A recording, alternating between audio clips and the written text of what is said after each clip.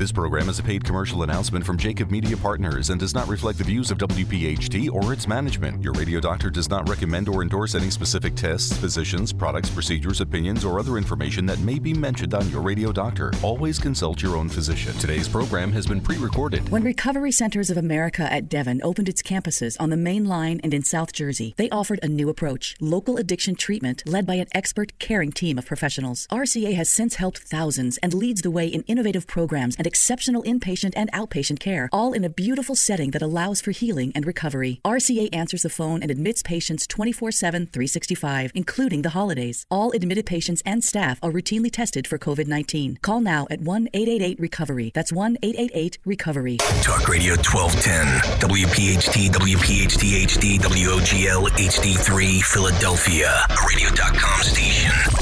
From the Malamud and Associates Law Studios, it's time for the Delaware Valley's first radio doctor, on call every Sunday morning at 10. This is Your Radio Doctor with Dr. Marianne Ritchie. Presented exclusively by Independence Blue Cross. Listen, 7 months or 10 months is an absolutely exceptionally short time frame to produce this vaccine. Your health determines your life, your longevity, and your happiness. Let your radio doctor lead the way with your medical education. Your Radio Doctor, Dr. Marianne Ritchie. Good morning and welcome on this special Sunday. We're celebrating the first show of our second year on the air. Thank you so much for your support and for sharing the news about our show with your families and friends. Right now, football fans across the country are gearing up for the big game tonight. And after you watch these elite athletes, you may be inspired to get back on track, back in shape, especially if you've gained a COVID 10 or 15. So I thought it'd be fitting to talk about weekend warriors today and learn about ways to get back in the game while avoiding injury. You'll also hear about the most common sports injuries for people of various ages. Our very special guest is Dr. Christopher Dodson, a highly respected board-certified sports medicine surgeon at Rothman Orthopedic Institute, also an associate professor of orthopedic surgery at Thomas Jefferson University. He is the head orthopedic surgeon for the Philadelphia Eagles and the head team physician for the Philadelphia 76ers. Previously, assistant team physician for the Philadelphia Flyers, and is currently a consultant for the LA Dodgers, the Pittsburgh Pirates, the NHL, along with local college teams. Dr. Dodson has authored over 80 articles and book chapters related to sports medicine, and consistently he's recognized as a top doctor in the region. What a treat to have you as a guest. Welcome, Chris. Thanks for joining us. Marianne, thank you so much for having me. It's certainly my pleasure to be here. So let's begin with weekend warriors, as we say. Maybe we think of an amateur athlete, somebody who's in the working world with a growing family, and at a certain point, he or she will notice a belly or a certain dress or favorite pants are tight. And we become a sedentary workforce in front of a computer, especially now with so many Zoom meetings during the pandemic. They start with a rather strenuous physical activity, only on weekends or part-time, but sometimes with a little too much enthusiasm. So what are some basic tips for somebody getting back out there, Chris? So the first thing I always tell patients, or whenever I give talks, because sort of the weekend warrior injury is something that I get asked to talk about a lot, is you don't want to be a weekend warrior. So the term weekend warrior implies that people tend to fit most of their workouts in just the weekend. And so what you'd like to do is spread your workouts throughout the week, because the body's more susceptible to injury with these extreme workouts in a short window. So sort of being sedentary Monday through Friday and then doing a lot of working out Saturday and Sunday is not how the body really likes to respond to the stress. So I sort of have come up with sort of 6 keys to preventing sort of the common weekend warrior injuries I see. The first one is to build up activity slowly. The second one is to make sure you warm up before you do the activity. And that includes stretching, which is the third one. You want to use proper technique and equipment. So for my avid tennis players or squash players or golfers, make sure you're using the equipment that is appropriate for you. And certainly a local professional or someone at a store can help you with that. You want to find an exercise program. So I think having an exercise program that you can follow is much easier than trying to come up with on your own. And the last thing I always say is, there's this expression, no pain, no gain. We don't really want to follow that, especially as we're all getting a little bit older. You don't want to push through pain. Listen to your body. And if you can do those 6 things, I think it really can prevent a lot of things I see. That's such a good point about the pain because, every once in a while I'll do a walk around the block or something pretty minimal. And my son will say, "Did you sweat, Mom? Are you in pain now?" I'm like, "No." And I think, too, especially if somebody's older, should they get a medical checkup first if they're a little bit older and they have high blood pressure or any reason to, hey, I haven't seen the doctor in 5 or 6 years and I feel fine, but how do we know if you have a heart that's in shape for what you're facing? So what might be the 3 most common injuries you do see?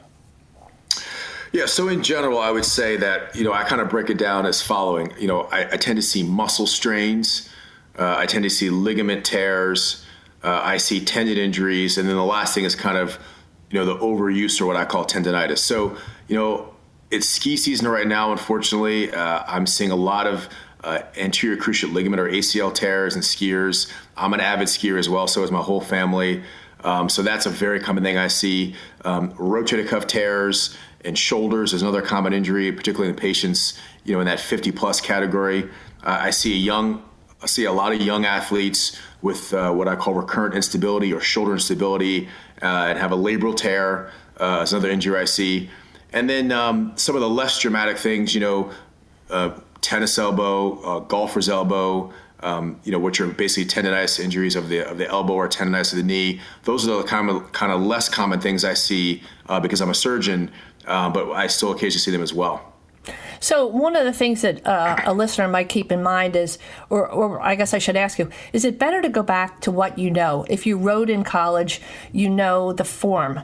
You're not going to hurt your back as likely as somebody who buys a rowing machine for Christmas and then just jumps on there. And runners, ice hockey, all the things that people might think to try for the first time. Form is so important in the safety, yes? I think that's 100% true, and I think it's a great point. I think in general, if you are aware of the exercise or have done it in the past, going back to that makes a lot of sense because you are aware of sort of some of the issues that can pop up if you have bad form, or certainly if you've done a lot of exercises in the past or have even played a team sport, or a lot of times you're aware of some of the issues that can occur, and so you're less likely to kind of run into them because you know what to avoid. Having said that, I do encourage people to pick up new things and try new things. I think, I played Division I soccer and lacrosse, and certainly, Division I soccer in college. I certainly cannot go back to that now, so I've tried new things, but you just got to be careful and kind of ease yourself into it. Well, I think, too, you mentioned a really good point earlier about your equipment, but that also includes the correct shoes. You don't want, if you have tired old sneakers, you don't want to go back and start running without good support. Your feet are the foundation of your whole cathedral, yes? Absolutely. And for my runners out there, I encourage all runners to invest in a good pair of running shoes. There are a lot of stores right now that can help you with that.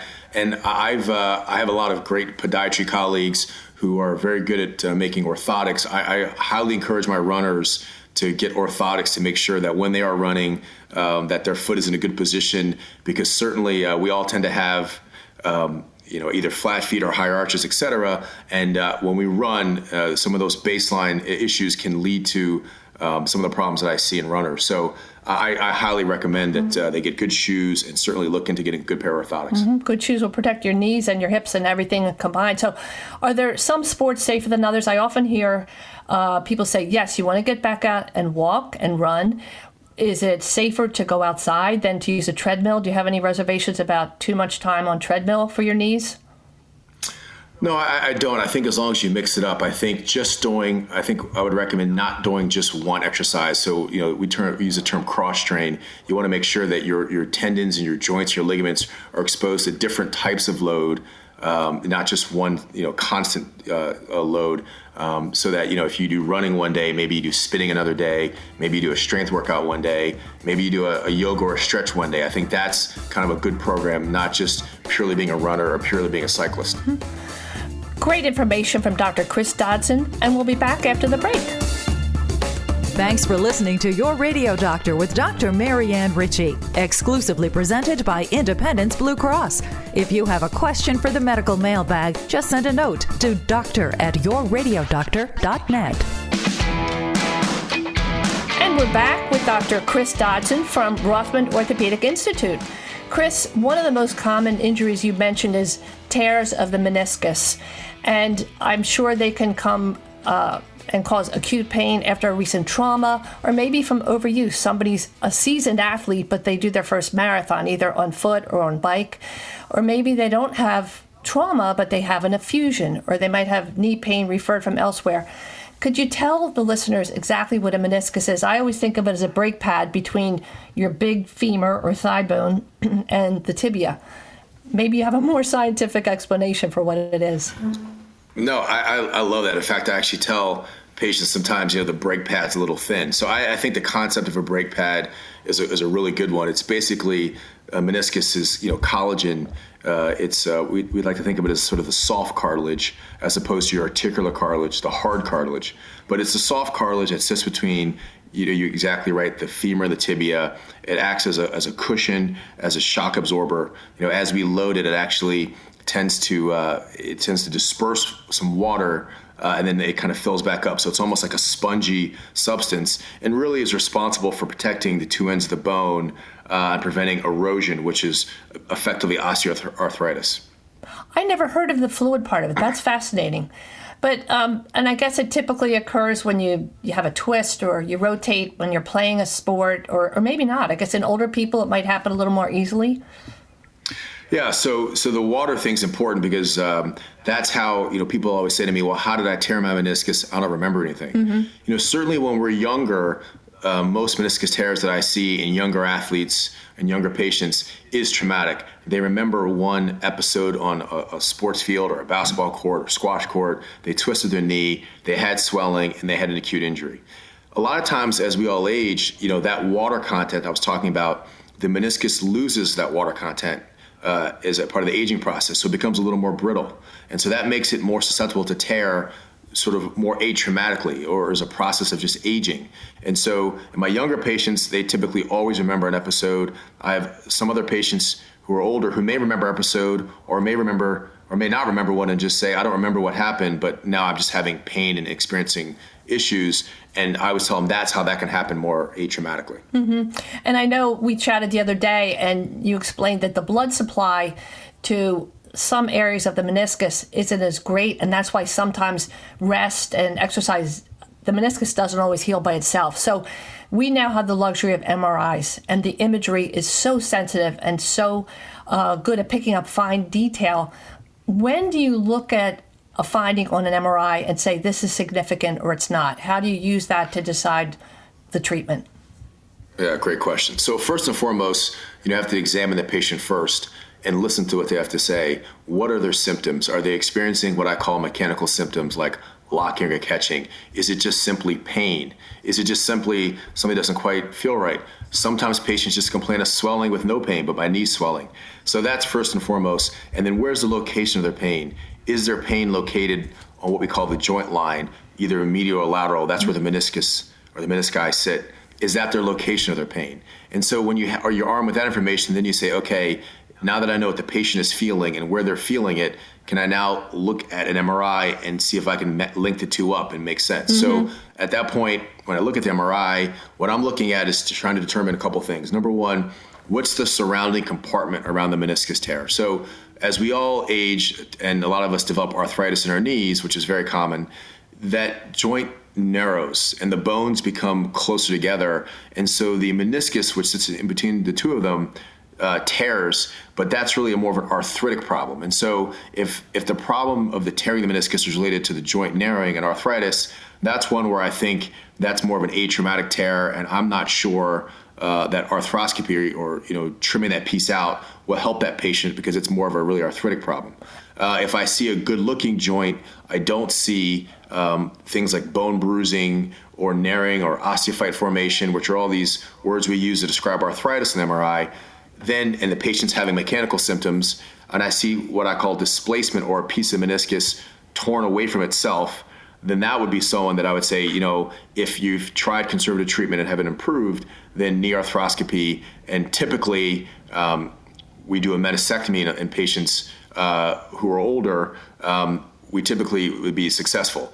And I'll just add, the way that we determine whether or not your meniscus can be trimmed or repaired is exactly what you said, the blood supply. So I always tell patients, think about the menisci as C-shaped, and the blood supply comes in the convex part of the C. And so if the tear is on the concave part of the inner part, if we try to stitch it, it wouldn't really heal. So that's where we trim it. When the tear is in the periphery, and that tends to happen a lot younger patients, then we do stitch it because we think the blood supply can allow the meniscus to heal. They were the clearest explanations I have ever heard of why somebody might have a repair with sutures or remove the torn segment. That is so clear because, we all have a tendency to talk to friends. I had knee surgery. Did you have knee surgery? And it's those nuances that make the difference. And that's why we're so fortunate to have you explaining it, and you right here in Philadelphia, because you want to see somebody when you have an issue like this who really pays attention to those nuances. So I guess you already answered my question. So somebody might have a degenerative or an aging meniscal tear. You don't always operate. And if somebody does have their whole meniscus removed, does it increase their risk for developing arthritis? Do we think now it's metal to metal? The brakes are no pad at all? Yeah, absolutely. So, certainly we're very conscious about how much meniscus we remove, because we do know that the more meniscus you remove, the less brake pad and the more likely they will develop sort of an increased load in that compartment and ultimately leading to osteoarthritis. I always remind patients, in the concept of a meniscus tear, the patients always say, well, don't I need that meniscus, which is always a great question. And I always say, yes, you do, but right now that meniscus isn't helping you. It's causing symptoms. And whether or not I leave that meniscus behind versus trim it is no different, because that portion of the brake pad is not working. It's not doing its job. So leaving behind torn meniscus is not beneficial than trimming it out. And if it's causing irritation in your knee, then that's why we trim it. Having said that, you want to be cautious how much you take out. And that's why in more peripheral tears, we do tend to stitch it, because we think there's a good chance that we can get it to heal, and certainly taking out that much meniscus, because to get to the periphery, you are going through a lot of meniscus, would likely lead the patient to have arthritis. So those are the kind of the nuances of it. And I'll add one more thing. I feel very strongly about this. Some of the patients that I see who are a little bit older, have this degenerative menisci, it's a lesson we've all probably learned once or twice as surgeons. It's humbling. If it was a matter of not making the patient worse, but just trying to make them better, I think we could all live with that. But if you are operating in these cases with a degenerative meniscus, where the issue is sort of what I call early arthritis or narrowing of the compartment, and you trim meniscus away, I think you might speed that process up. So that's why you've got to be very careful. You don't want to speed the process up and sort of the patient then has no choice but to get a knee replacement. So that's where, really looking at this critically is important.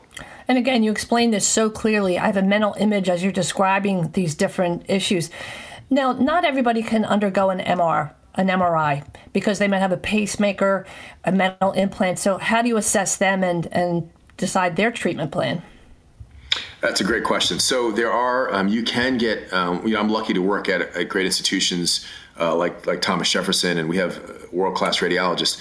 You can get a CT arthrogram, which is where they do a CT scan with some contrast, which can be very helpful. There is some newer technology out there where you can do intra-office sort of needle arthroscopies, which I have done a few times. And so that is another thing that's kind of be on the horizon, the ability to kind of evaluate the knee in the office with a small needle where you look inside and confirm it. But a lot of times CT arthrogram is the way to go. I can tell you, I have some patients, some of the older surgeons would say, how about good old-fashioned history and physical? And I've had a couple patients I can think of in the last 6 months who've had significant meniscus tears, which result in something called a bucket handle tear of the meniscus, where the meniscus actually swings like a bucket handle and locks the knee. And I can think of 2 patients who their knee was locked at 90 degrees, and they literally could not straighten their knee out enough to get an MRI. And in that case, I just said to them, I've seen this before. I really feel confident what you have.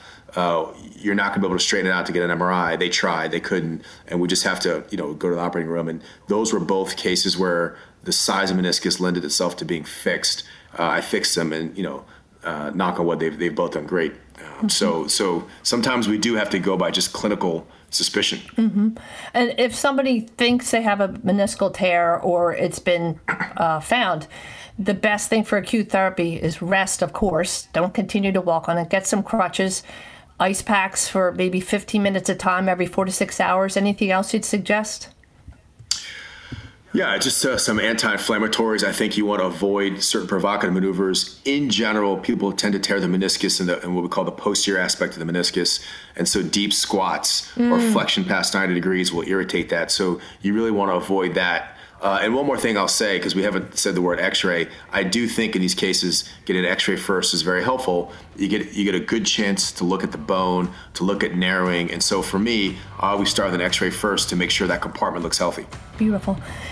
Thank you so much, Dr. Chris Dodson, and we'll be right back. Today's edition of Your Radio Doctor with Dr. Marianne Ritchie, presented exclusively by Independence Blue Cross, can be enjoyed on radio.com. Listen to the show at your convenience. Go to radio.com and in the search bar type in Your Radio Doctor. It's health education on demand.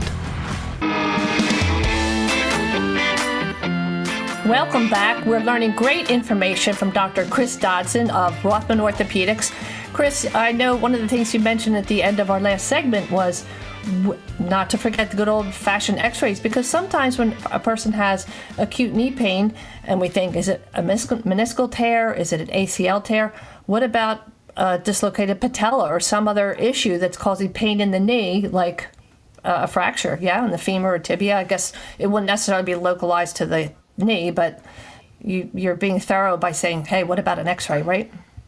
Absolutely. You definitely don't want to miss the obvious thing. We certainly have patients who present with, for example, an ACL mechanism. They were skiing, they felt something, and then you get an x-ray and they have a tibial plateau fracture, which, should be something you should diagnose in an x-ray first. So you absolutely want to get basic radiographs, make sure everything's reduced, and you get a good look at the architecture of the bone. I remember I was helping take care of a patient who was sedated on her side, and I was holding her on the stretcher, and I extended my knees and I felt a pop. And for a couple of days I had pain, and it wasn't bad pain. On a scale of 10, it was like a 2, but I thought, gee whiz, I better get this checked, because if there is something out of place, by ignoring it, it can get worse. And it was a torn meniscus for something so simple. I was helping keep a patient on her side. So just stay awake and get checkups when you feel something different. You know your body. So, Chris, absolutely. We hear a lot about ACL tears, anterior cruciate ligament, in professional athletes and elite super competitive athletes that are college level, even high school level. And I guess that's the most commonly injured ligament in the knee. But I just get sweaty when I watch somebody in a game, football, soccer, and their foot's planted on the ground, and you see them get hit from the side, not intentionally, and you just cringe. Tell us, let's start with talking about what the ACL is and go on from there. Absolutely. So the ACL, those 3 letters stand for anterior cruciate ligament. It's a ligament that runs in the center of your knee from medial to lateral. And it's really responsible for resisting the tibia or the bottom bone from going forward or translating anteriorly and then internally rotated. So that's what it's responsible for. And it's something I see an awful lot of, and it can occur in contact or non-contact settings. But when it happens, the patients typically feel a pop and swelling and can't weight bear, and they oftentimes know, in the majority of cases, surgery is necessary. And how do you think most people sustain that ACL tear? Yeah, I think again in the contact setting. Sometimes it's just hard luck. Valgus, which means when the knee goes inward, so imagine the knees going towards each other, that's kind of a valgus moment, is a very common thing or a common mechanism for ACL injuries. So imagine in a football player, if someone gets hits on the outside aspect of their knee, or a female basketball player, as she's landing, she gets hit on the outside and the knee goes in. The force is such that puts strain on the ligament, and a lot of times it's just too great for the ligament and it tears. So that would be in a contact.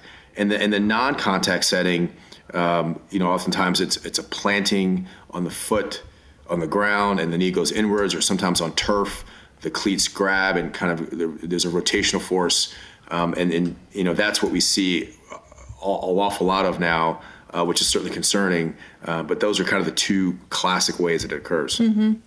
And when you're taking care of people of all ages, is there one group of high school or college athletes in whom you see this injury more often? Yeah, certainly, in general, it's been well published that, female athletes, and I think soccer is kind of the big sport, female soccer players tend to tear their ACLs more commonly than their male counterparts. I take care of a lot of, my ratio is probably a little more even. I take care of a lot of football players and male basketball players, et cetera, who also, and, lacrosse players, et cetera. But, young girls tend to have more of a risk of injury of this ligament than their male counterparts. That's been well published and well studied. And I can certainly go into that if you like, but that's kind of the group that I certainly worry the most about. And the young ladies who play basketball too, aren't they at a greater risk than their male counterparts? Absolutely. Female athletes in general, and that has to do with when you see how female athletes land versus some of their male counterparts, and I was involved in a study when I was a fellow where we looked at this. Their knee tends to go inward, or that valgus load I was talking about when they land, which is a risk factor. And the reason why is simply anatomy. Women have wider pelvi than men because women, give birth, and so that wider angle creates a natural angle at the knee, or sort of a natural vector where the kneecap wants to go out to the side and the knee wants to go in the middle.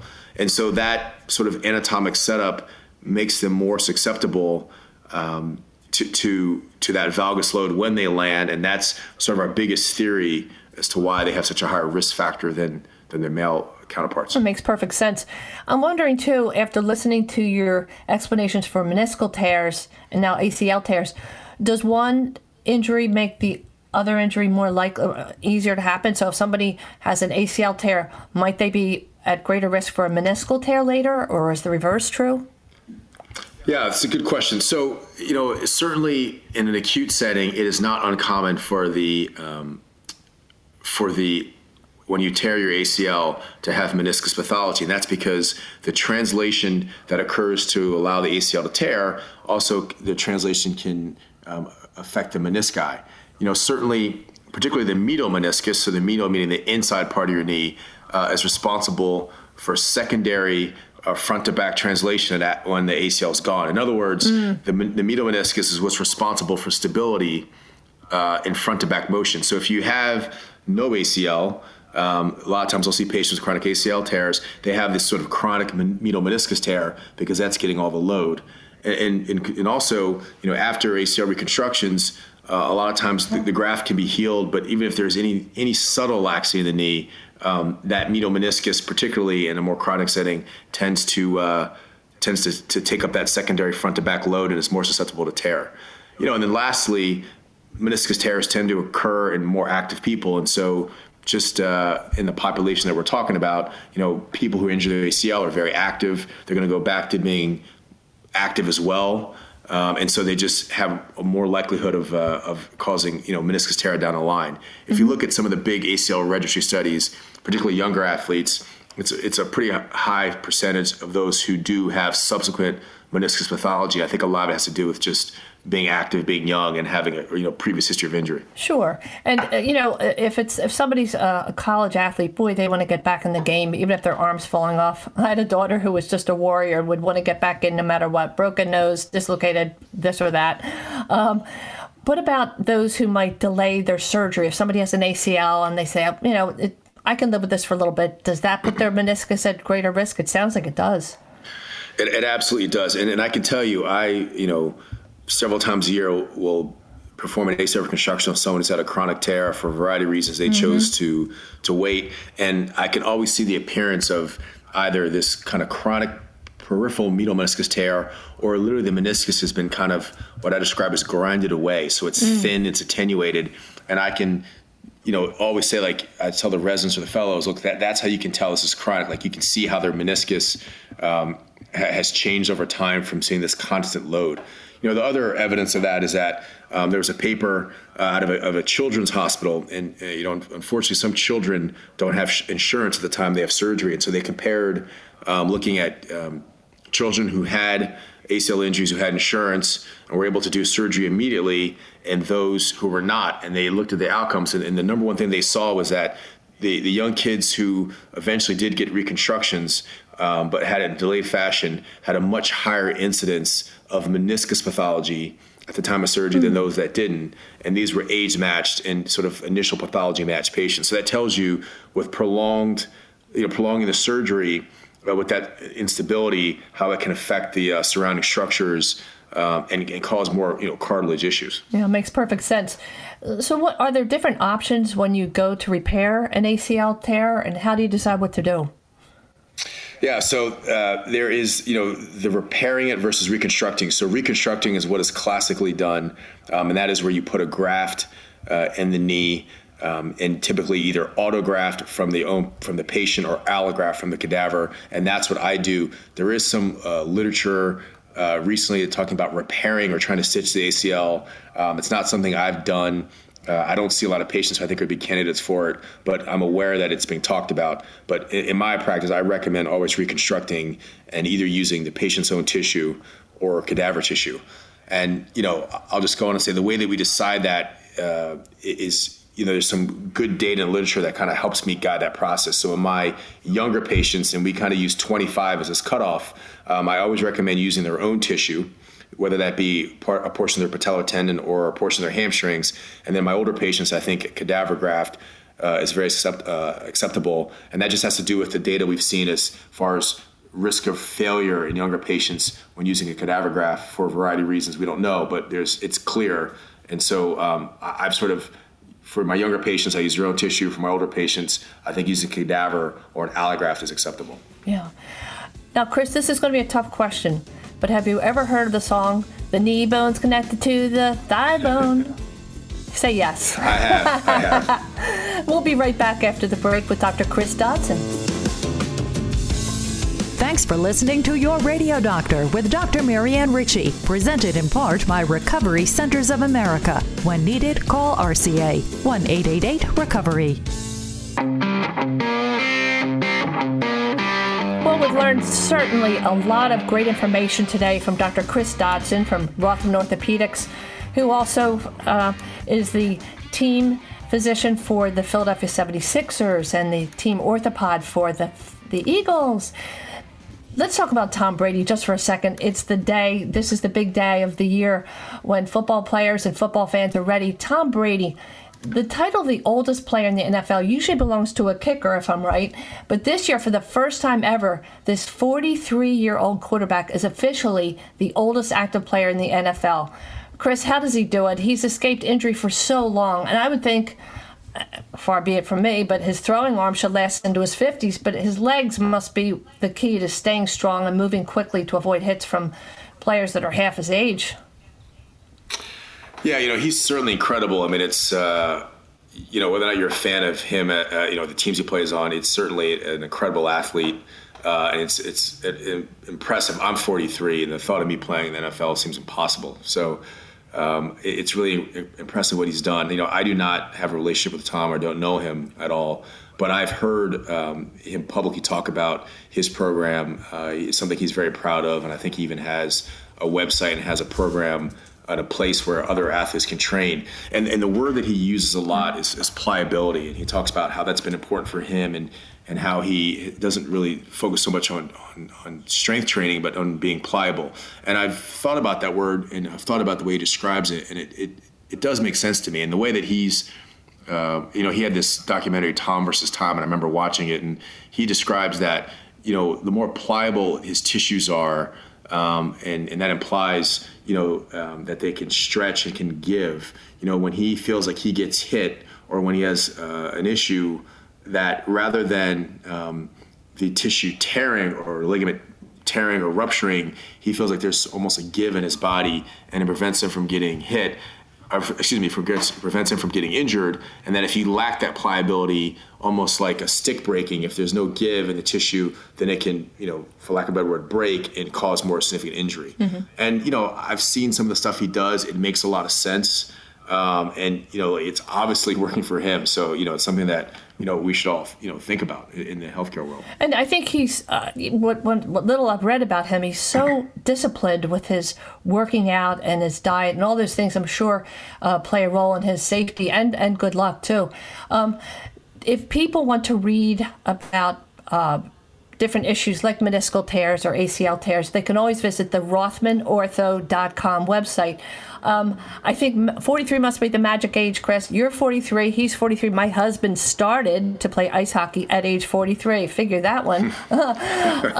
So finally, I guess I want to ask how does a patient who's had a recent trauma or they start to have knee pain, how do I know that it's time to see an orthopedic surgeon and get a checkup?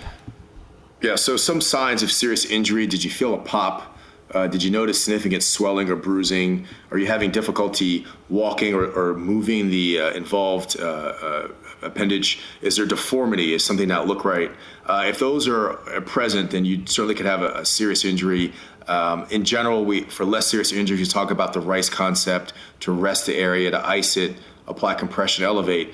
And certainly if that is not resolved within a week, seek out medical advice. But for my more serious signs, I think you should seek the care of a medical professional as soon as possible, because sometimes delay in treatment can affect outcome. Beautiful.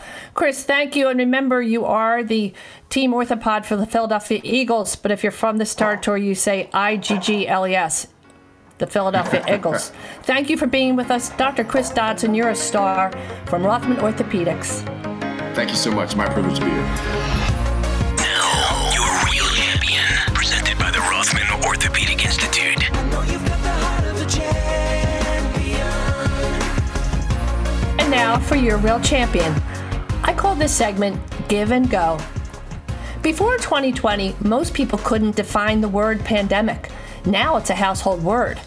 But when you talk to Andre Wright, he'll tell you that the hardships of COVID-19 weren't new to him. He'd experienced the pandemic of poverty for his whole life.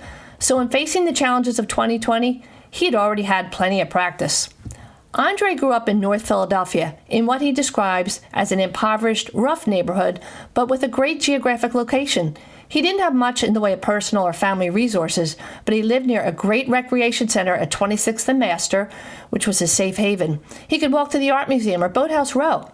He went on to Newman College, where he was a basketball star, and he brought his degree in behavioral health counseling back to his childhood middle school as a therapeutic support staff member.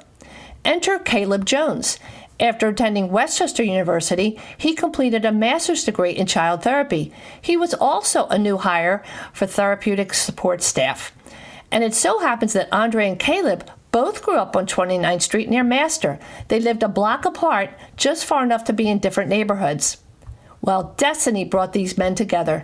They both knew the challenges of life in North Philly, and both realized their success was in large part a result of support from their mentors. Andre looked up to Alonzo, a big brother in the neighborhood who organized basketball leagues. Caleb thanks his father for being a force in his community, a man who also organized basketball games and welcomed the most troubled kids. He showed them love when they had no other positive role models. It was 2009. The school district of Philadelphia had just cut funding for after-school and extracurricular programs. Social media were gaining in popularity, making it easier to organize flash mobs and bad behavior, which didn't strike Andre or Caleb as wholesome activities for tweens or teens.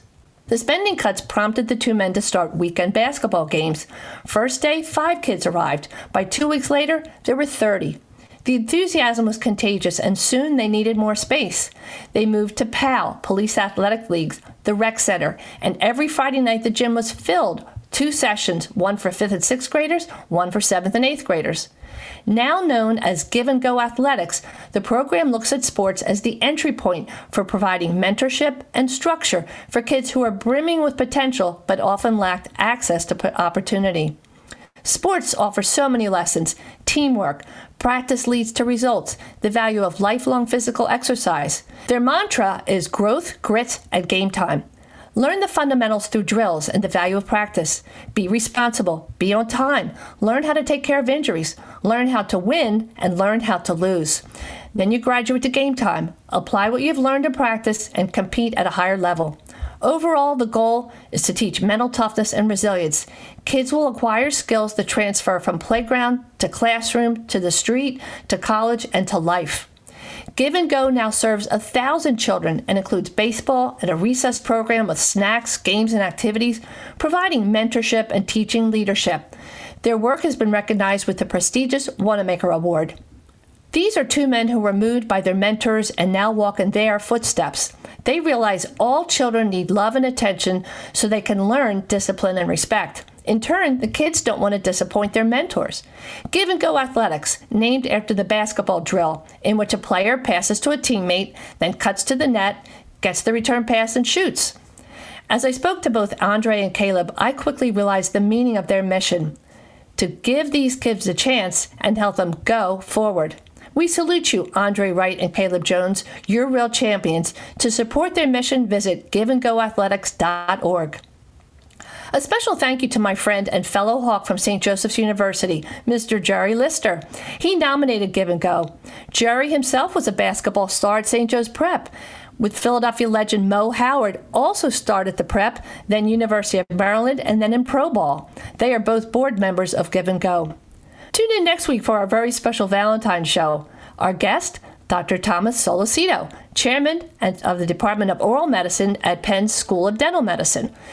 This month, get your blue lights ready. We're asking listeners to put a strand of blue lights on the front door of your home or workplace, even a blue light bulb on your porch during the first week in March, Colon Cancer Awareness Month. More next week. Listen to all our shows on yourradiodoctor.net. Send us the story of a champion at info@yourradiodoctor.com. While you get your chili and snacks ready for the big game tonight, keep it here for the sounds of Sinatra. And always remember that your health is your wealth. Thanks for listening to Your Radio Doctor, Dr. Marianne Ritchie, a Jacob Media production. If you're interested in learning more about the power of the radio hour, contact Joe Kraus at 267-261-3428. This program is a paid commercial announcement and in no way represents the views of WPHT or its management. Today's program has been pre-recorded.